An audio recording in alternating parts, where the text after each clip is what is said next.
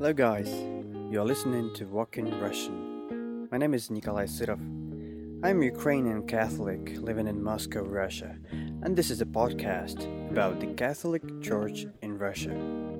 I normally record it in the mornings on my way to the office. Thanks for joining me today, and I hope you'll enjoy this one.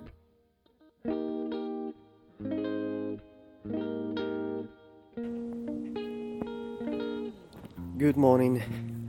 It's 7:30 in the morning and I decided to come to my office a bit earlier today because I have some tasks to catch up on. It's getting colder in Moscow and we already have some snow. I'm not enjoying it that much, and partly because of how the city looks. Because Moscow architecture, although it's very beautiful, it's not very colorful, meaning that like 99% of buildings in the city center are literally painted in 50 shades of grey. Add leafless trees, add snow, and that'll give you an image of a place that doesn't ignite joy. Well, at least now, since we are approaching New Year, this greyness is in some way balanced by festive illumination and decoration.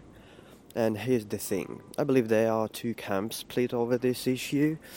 Those who love it when the city turns into one shiny New Year present already in November, and those who don't like it that much, to say the least. And I belong to the second group, and it's not that I feel like they are going to spoil my holiday mood. It just feels wrong to me. I like this period of waiting for a miracle to happen, and it just feels so unfair that they take it away from you, and you can do nothing about it. And by the way, I said that we are approaching New Year instead of saying that we are approaching Christmas, because living in Russia, we have to deal with the reality in which everybody knows that Christmas is celebrated on the 7th of January, simply because the Russian Orthodox Church celebrates religious holidays according to the Julian calendar. So this is a bit confusing for Catholics sometimes. Like all the greeting cards say Happy New Year and Happy Christmas in that order, but it's not a big deal.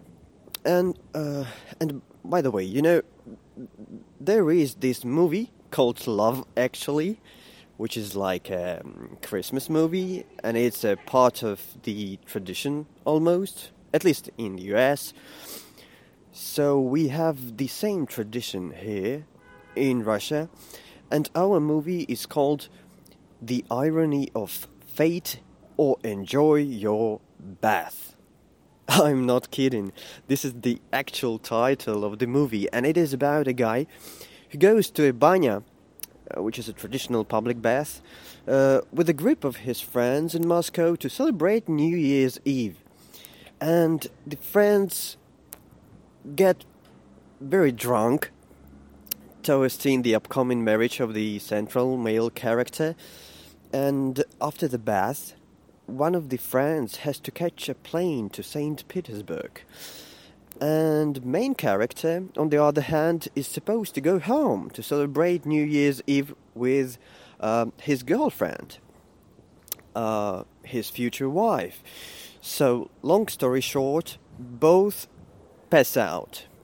The remaining friends cannot remember which person from their group is supposed to catch the plane, so they mistakenly send our main character on the plane instead of the other guy, and then a whole lot of things happen. Well, you can imagine.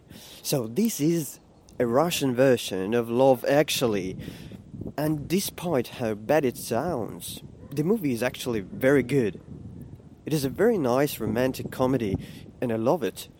I really do. We watch it every time on the New Year's Eve. Anyway, let me tell you more about my conversion. Yeah, I know, I am the king of seamless transitions. So, conversion story.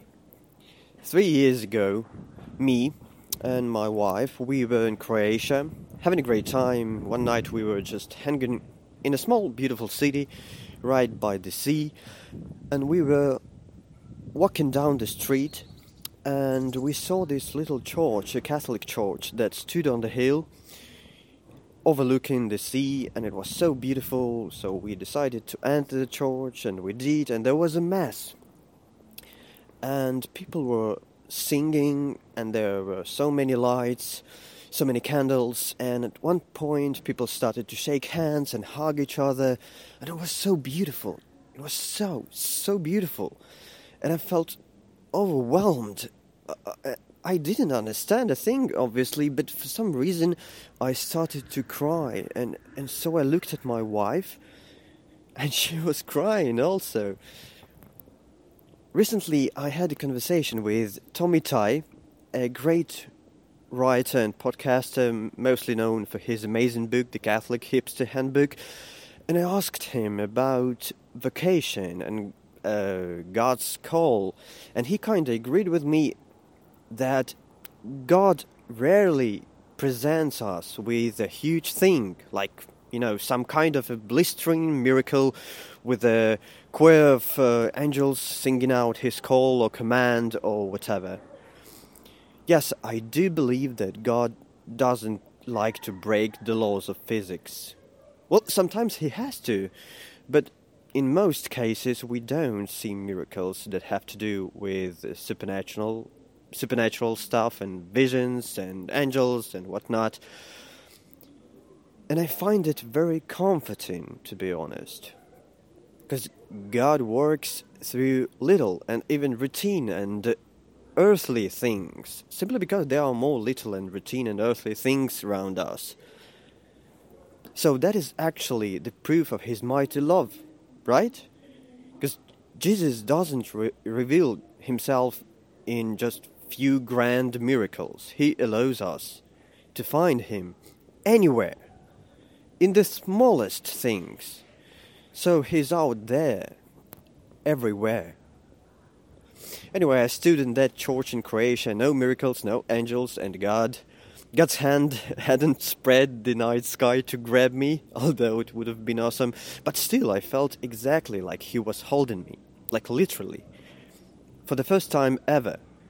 And it was a very strange feeling, because I felt free. I really felt ultimate love. So I went to church like the next day after we came back from vacation. I was like flying. But you know how it goes, so eventually it took me 3 more years to convert.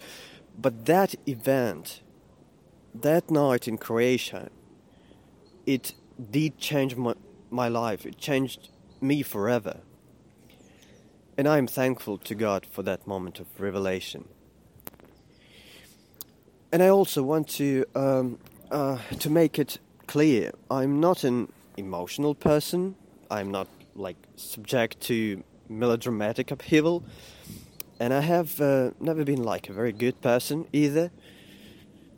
I made a lot of mistakes in my past, and I wasn't even aware of that aspect of my life, which is faith. I couldn't care less. I was reading a lot. I was making noise and lo-fi music on my tape recorder, my body covered with tattoos and my head full of philosophy books. So, just want to make it clear, that feeling, that moment in that little church in Croatia took me by surprise. I wasn't prepared for that at all. But God knows what he's doing. For some reason, through that emotional moment, he decided to fill that empty space in me that I believe we all carry inside. Space that is supposed to contain our relationship with God. And if it remains empty, it won't kill you. Well, at least it won't kill you directly, although it might take you places, some of those places could prove to be dangerous. But you don't die from that emptiness in this life.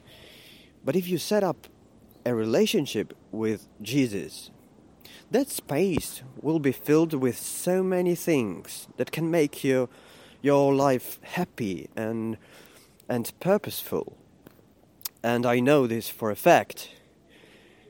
That space being filled with the fullness of God turns into a spiritual elevator that potentially can take you to the over story. And then your story will not be over. Okay, here's my office. Now I need to rewire my brain and help some people to apply to Canadian universities, because that's what I do for a living. Thanks for joining me today. Please subscribe for more and drop me a line if you have any question.